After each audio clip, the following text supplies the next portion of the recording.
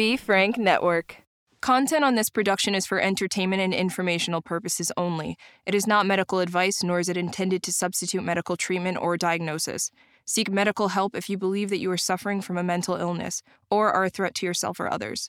By using any or all of the information provided, you do so at your own risk. Any application of the material is at the listener's discretion and is his or her sole responsibility. Hey everybody, Doc Brian here. Have you ever made plans with someone just to bail?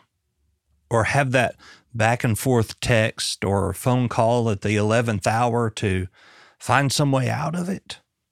I think at some point in time, all of us really have. And it could be due to different things, anxiety or depression, or even personality disorders. So what do? We make plans with the intention of showing up no matter what. We understand that that is a part of the fabric of who we are. And if you go, it might just help your depression. It might just help your anxiety. Be the best version of you that you can be today.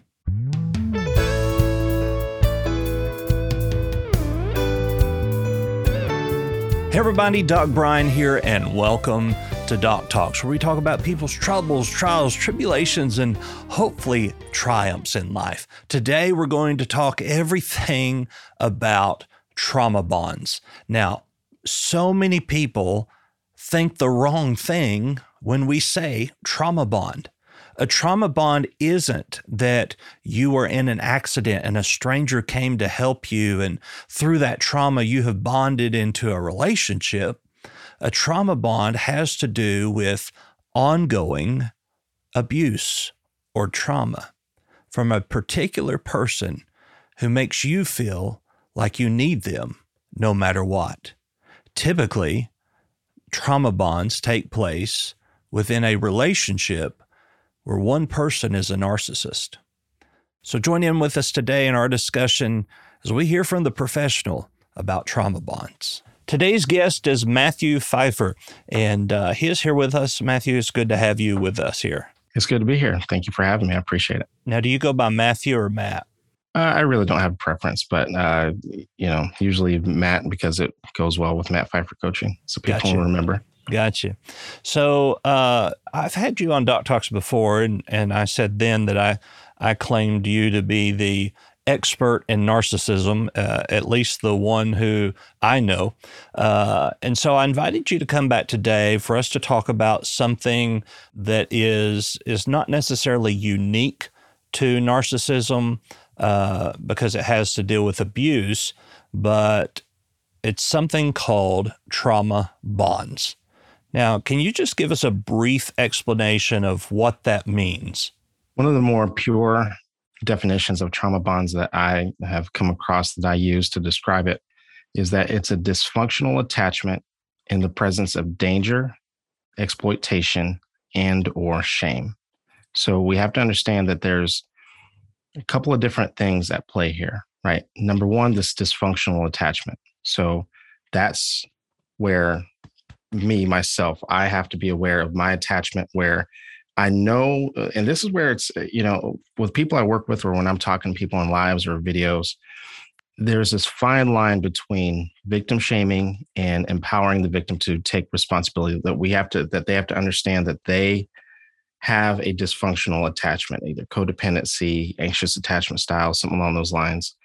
And the other part, especially when I work with people, a lot of times even though they may not want to admit it, they know that there's something up. They know that there's abuse going on. They know that even though they may not want to admit it, even though they may defend this person. So we know that the person you're attaching to or the group, because it can be a group, it's unhealthy, right? It's dangerous. There's shame, there's exploitation. And quite often the way that we know is that even though we may, quote unquote, love this person or love this situation, we're afraid of standing up for ourselves. We're afraid of setting a boundary because we know that there's presence of danger, shame, or exploitation. So if I walk away, if I speak up for myself, we know that there's going to be a price and there's going to be a penalty to pay for it. Sure. Yeah. And so when I define trauma bonds, to me, there is two dead giveaways. And the first one is that it's ongoing, that this abuse is ongoing. It may get better for a while, but it's still ongoing. And that you feel powerless in this cycle of abuse and whenever you're with that person. Would you agree to those two being the major issues there? Partially, with the exception of the powerless. Quite often, that actually is a part of the problem with the trauma bond. It's very common for the person who is trauma bonded to actually think that they do have power in the dynamic. Mm-hmm. And what I mean by power is that there's this misconception that the abuser in that situation, that the narcissist in that situation is, quote unquote, having a bad day. And so the person thinks that where their power is that they can make sure, as long as I can make sure that they have a good day, as long as I don't make this person mad, as long as I have everything right, then I have the ability to make sure that everything stays safe. And so then what happens is that the victim in the situation, when things go sideways, when that person is abusive, controlling, they accept blame and they accept responsibility where they should not be accepting responsibility because they made them mad. They misstepped, not realizing that this has nothing to do with this person having a bad day at work, but more to do with this person's deep, desperate need for control and for the enjoyment of mistreating people. If we were to suspect, say, our friend or a family member, if we were to suspect that there could be a trauma bond there, how would we as a friend or family member approach that? That's very, very difficult because as much as that person is trauma bonded, people on the outside who looking in, it's very easy for us to see it because we don't have the emotional attachment there. But it's very common for us to want to reach out to them and begin to push. This is a dangerous situation. This person is a jerk. This person is this, and let's get you out of here.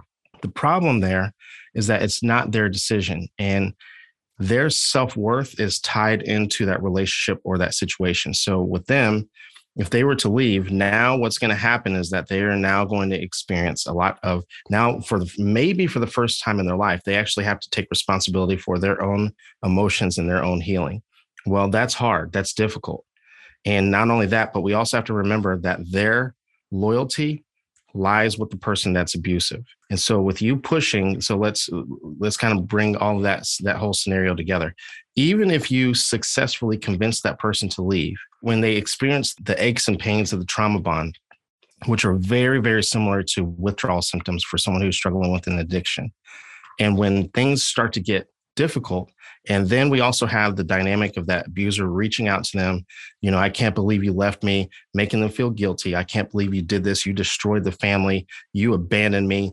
And so now things start to get difficult. The first thing that they're going to do to protect themselves is tell the abuser that you convinced them to. They're not going to accept responsibility. They told me to. This wasn't my idea. And so what's going to happen is you have the potential to actually make that situation worse. Where now, when and if that person goes back, the abuser says to them, I don't ever want you talking to that person again. They're just jealous of what we have. They're just mad about that I provide this big, beautiful house for you. They're just jealous about how great our situation is. And so what we actually want to do is we want to stay close. We still want to continue to be friends with them, but we want to, when they open up and they start to have dialogue about things that are happening, we want to validate their feelings and talk to them and let them allow for this situation to be their idea. Then it's a whole different situation where they understand the danger that they're in. But unfortunately, that means sometimes that people are going to be in unhealthy situations until they themselves get sick of it. But that's unfortunately the proper way to handle it. Right. And so with trauma bonds, there comes a lot of gaslighting and love bombing. Well, it's confusing to the person being abused that, you can see the cycle of domestic violence and how all of that works together. And at some point, as you said, we have to allow that person to make their own choice, present them with, here's what we believe, but empower them to make the decision. Because it's just like you mentioned with addictions, an alcoholic isn't going to stop drinking until they decide, I'm going to stop drinking. You can send them to rehab, you can commit them, you can do whatever, but until they decide, then it's not going to take place. Right.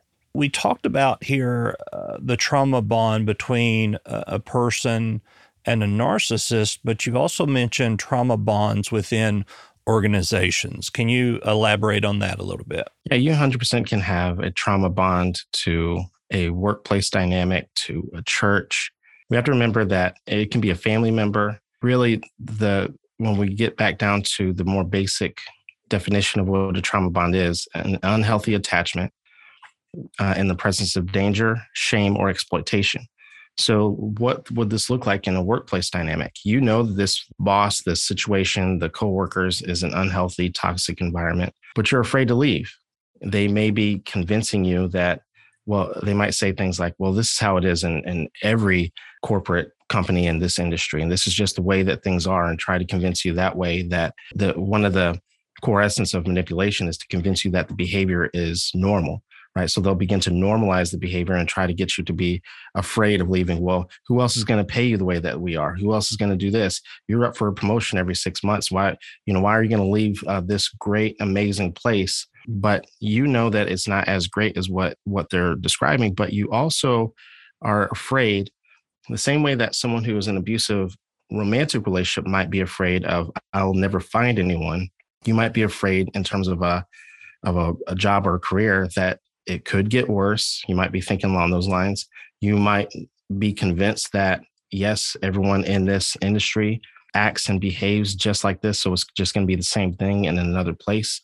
Or you are afraid of what's going to happen, that they could slander you, that there could be a smear campaign that they could call this new place, especially when we start getting into sales and when we get to certain industries where there's non-disclosure agreements and non-competitive agreements that were signed first, and where there's a lot of moving parts. It's very common to see a lot of smear campaigns and for people to call their clients and try to make things very, very difficult. So when we start seeing those dynamics, even though it's a non-romantic situation, you can definitely see a trauma bond where people may stay in an unhealthy situation. And where it's very difficult when it comes to workplace dynamics, one of the things that we don't talk about enough is that we spend more time at work than we do at home.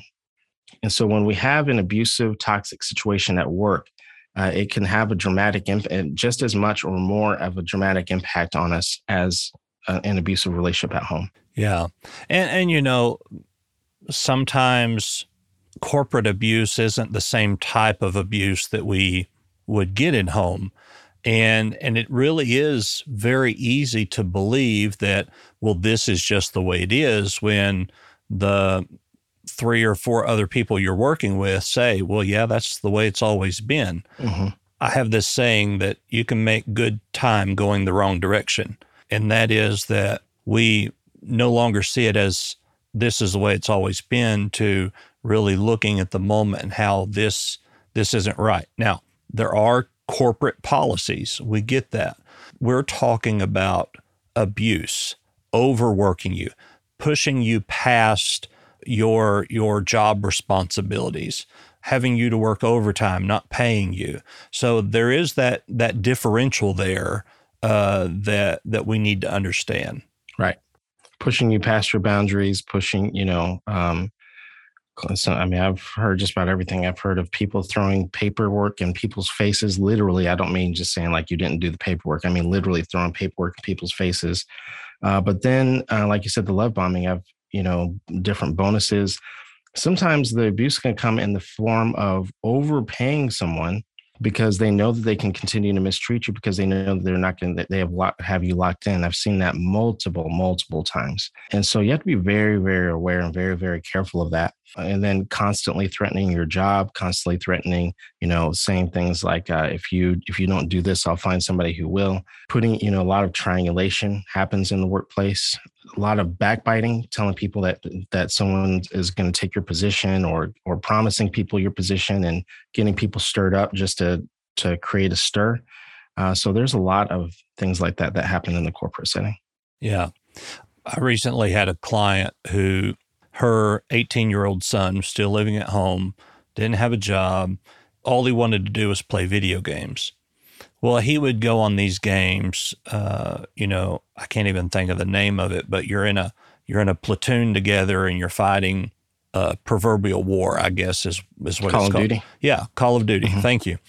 You're a lot younger and more hip than I am, so that you would know all of those. Well, I grew up playing video games, and I grew up playing Call of Duty. So, Gotcha. So what he would do is he would get in this and he would start playing, but then he would start killing his own teammates because it was fun. And there's no rhyme or reason to that.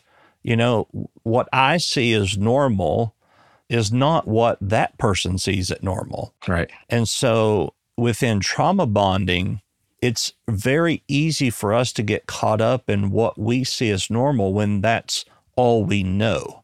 Yeah. And once again, you can't convince the person that there is a trauma bond until they know it.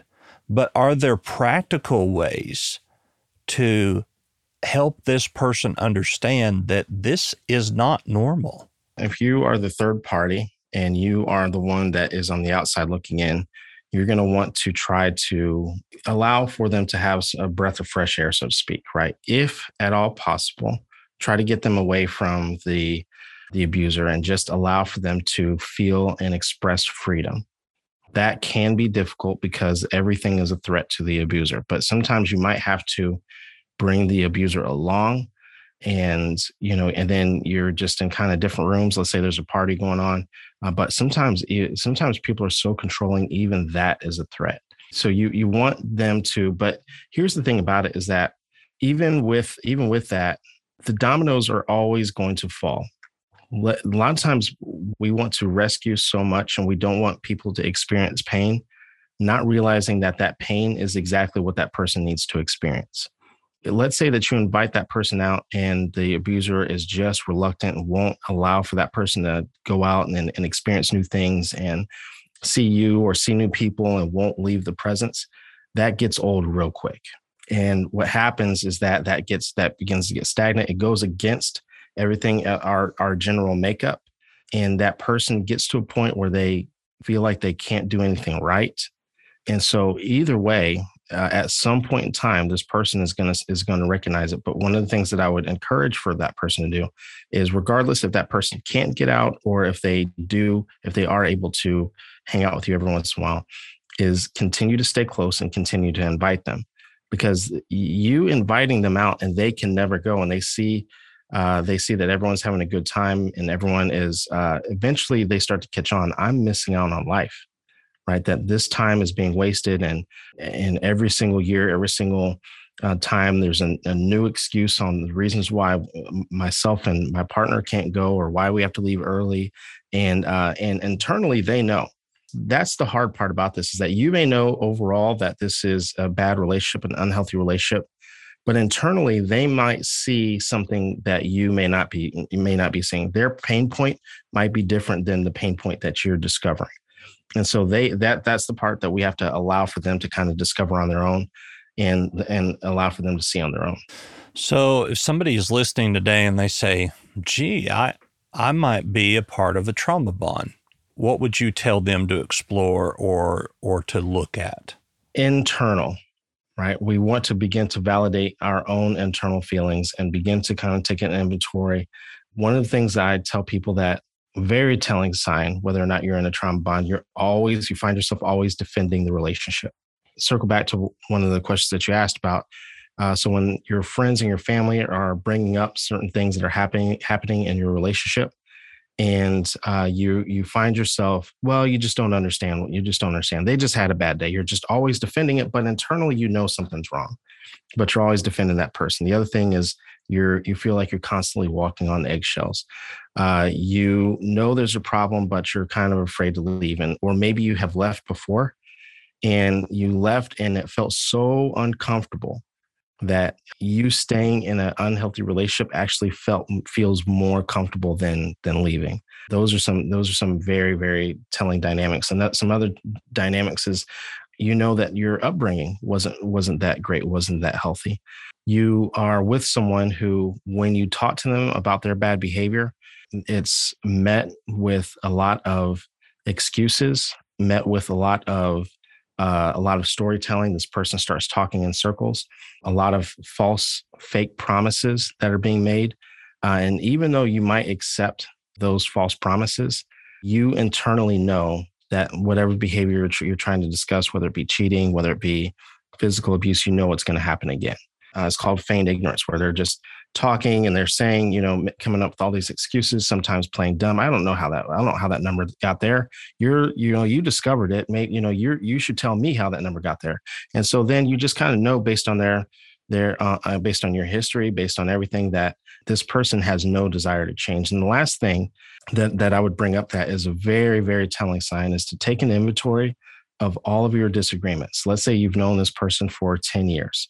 And take a look at your disagreements, right? When we're in all relationships, we have disagreements, but in toxic relationships, there's a lot of disagreements.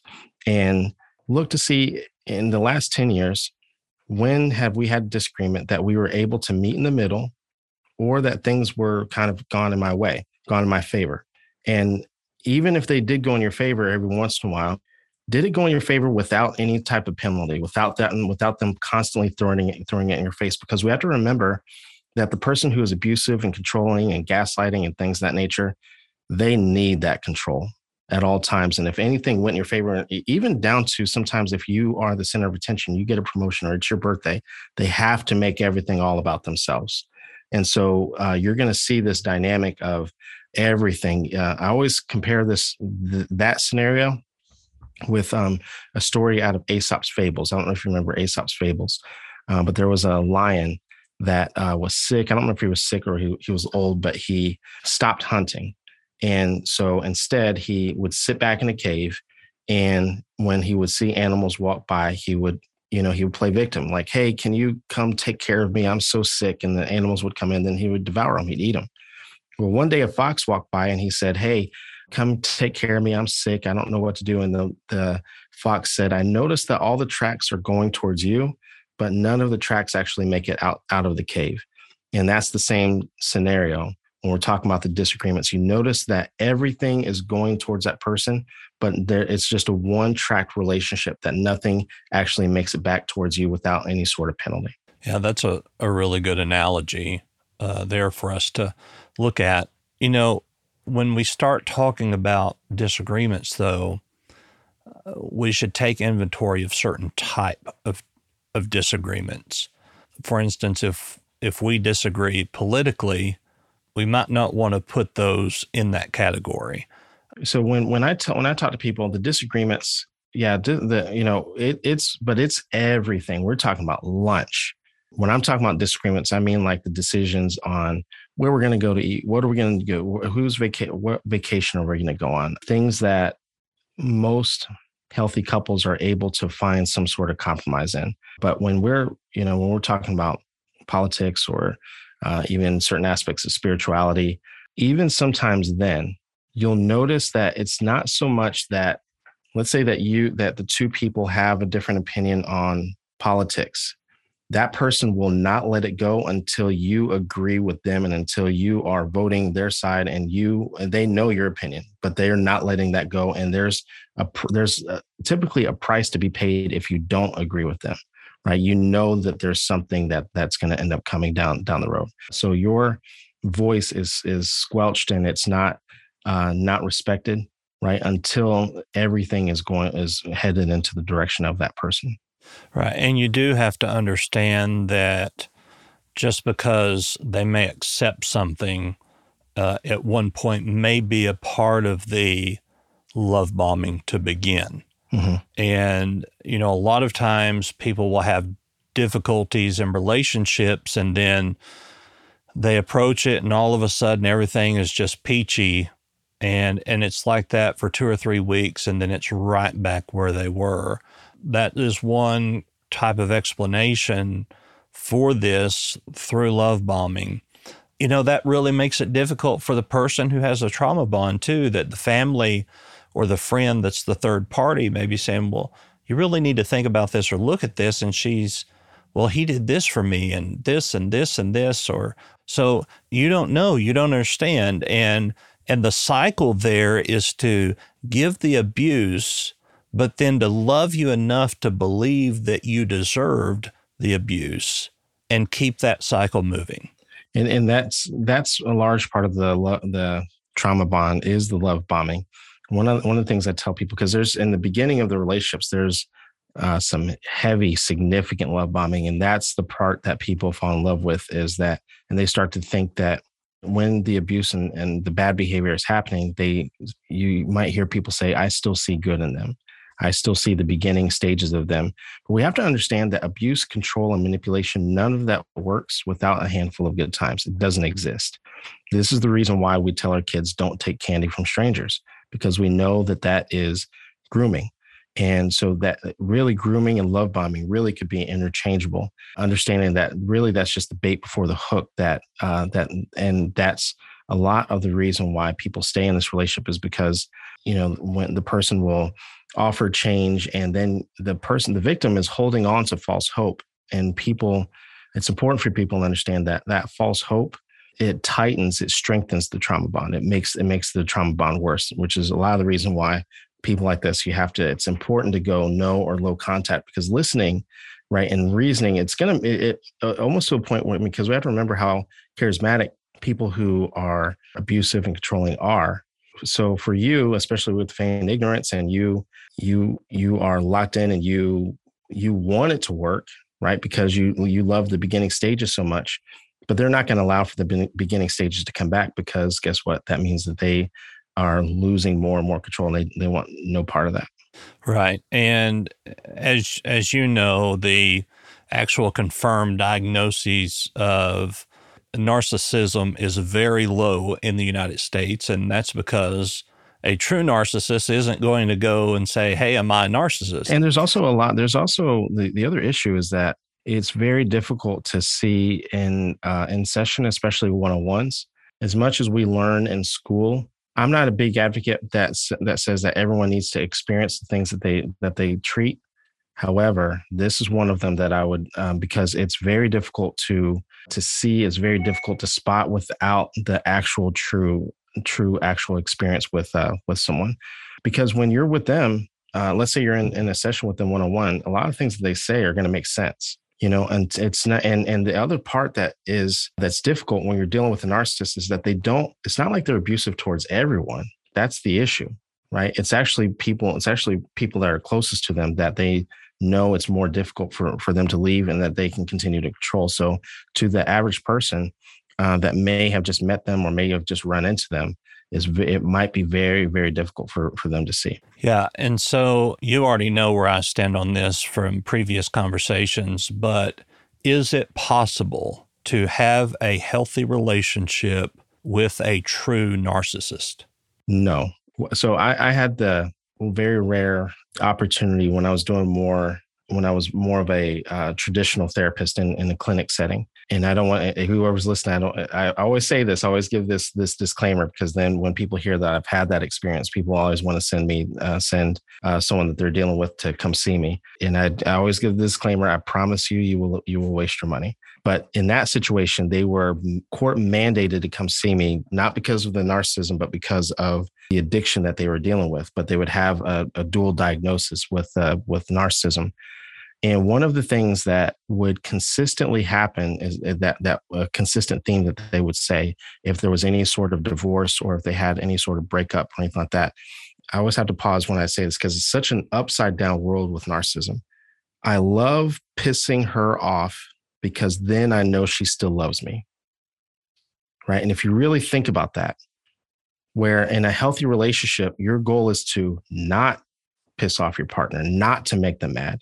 Right. And to, even though you may have disagreements, you're looking for compromise. And for the narcissist, because they're trying to have their needs satisfied and met, it's a very upside down world where they actually feel loved when you are angry, when you're upset, when there's destruction, when there's chaos. And so when you are at your worst is when they are at your best. There's a constant overvaluation of themselves and a constant devaluation of them. And so when we're talking about someone who's truly narcissistic, we have to have a much more realistic expectation of what it's a very, very upside down world that they, and I tell people it really actually is a disorder. I think a lot of times people think that, because they quote unquote still see good in them, they see the potential. It really actually is a disorder. And even though a lot of people aren't diagnosed with it and things of that nature, we have to understand that their way of thinking, their personality, the way that they live is very upside down from the way that someone who has healthy levels of empathy think and live. Yeah, and it's so many facets to what happens and what doesn't happen and how this person is and how that person is. And so it can be very confusing for the person who's suffering. And I want to give an example of what I mean, because a lot of times people will think that this person's finally starting to turn a corner. When we get into just one aspect of one of the things that narcissists do, gaslighting, and I don't even like the term gaslighting. I prefer the clinical term crazy making, because that's literally what they're trying to do, is trying to make you feel like you're crazy. One of the things that happens, one of the things I tell people who are in recovery from narcissistic abuse is that you're never going to understand or put together everything that happened. Here's the reason why. When we're talking about gaslighting, it's not just verbal. It's so insidious. It's more than just a lie. They will move your keys. They will hide your keys, make you feel like you lost them. There was someone who I was working with that the person moved or hid one shoe, just one shoe, and would say they have no idea where they're at. But then they'll place blame on you. You always misplace things. This is the reason why why I have to control the finances, because if you can't even find your shoes, if you can't even find your keys, why would I ever allow for you to touch the finances? So it's much more insidious, and to think that someone is going to go to that level and to that extent to have that much control. But think about this for a second. When you talk about, like, if you go to people who don't understand this and you say, I think my partner is hiding my keys on purpose. I think my partner is hiding one shoe on purpose. Good luck getting them to believe you. For someone who doesn't understand how insidious gaslighting, if they're not familiar with gaslighting, and a lot of people aren't familiar with how insidious it is, they will look at you like you're crazy, and it has the potential of making matters worse. These are the reasons why I don't encourage people to, when they see this type of behavior, it's more likely that they're going to go deeper into that hole once you start to recognize it than the other way around.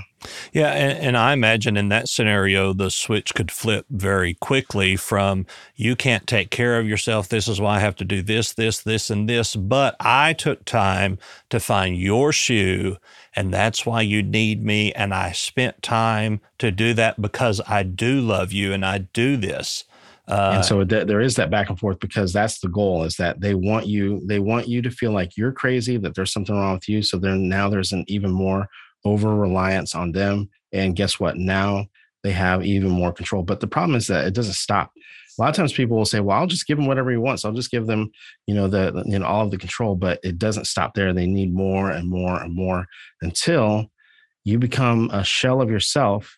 And the problem is that when we talk about the narcissistic cycle of abuse, you have the love bomb, you have the devaluation where all of the abuse and all of the manipulation lives. We also forget about the final stage, which is discard. And when you get to a point where you're just a shell of yourself, a lot of times people get to a point where they just stay silent to the abuse. They stop talking altogether. And then it gets to a point where now you're boring to the narcissist, and they just end up leaving. And when I say they leave you in shambles. They leave you devastated, typically when you're at your lowest. Yeah, it's a vicious cycle. It is. A vicious cycle. Well, Matt, thank you for being here with us today on Doc Talks Now. You do have Matt Pfeiffer Coaching, so tell us how we could find you. The fastest way to work with me is, my website, mattpfeiffercoaching.com. I'm on all social media platforms. I'm really ramping up my YouTube recently, but I think the fastest way to work with me is to go to my website, mattpfeiffercoaching.com. Sounds good. Well, thank you for being with us today. Thanks for having me. As you heard discussed today, trauma bonds can be especially difficult for some because they don't realize that's what it is. When it comes to these specific things, we must remember that we have to empower the person who has the trauma bond. We can't convince them that it's there. They have to openly and freely make the decision, yes, this is happening, and yes, I want to leave. And that transition, it's not going to be an easy one. It's going to be one that they will need a lot of support. So if you're in a relationship today and you say, Doc Brian, I think that I'm dealing with a trauma bond, I would tell you, considering that it is happening is the first step out. Thank you for listening to Doc Talks today. If you'd like to find me, I'm Doc Brian. You can find me on my website, thedocbrian.com. All of my social media links are there. You can find us on Facebook, on Instagram, on Twitter, on TikTok for our weird psychology facts. So make sure to find us there. Of course, we always have our hotline open, and you can give us a call, leave us a message. Hope you have a great day. We'll see you again. Goodbye.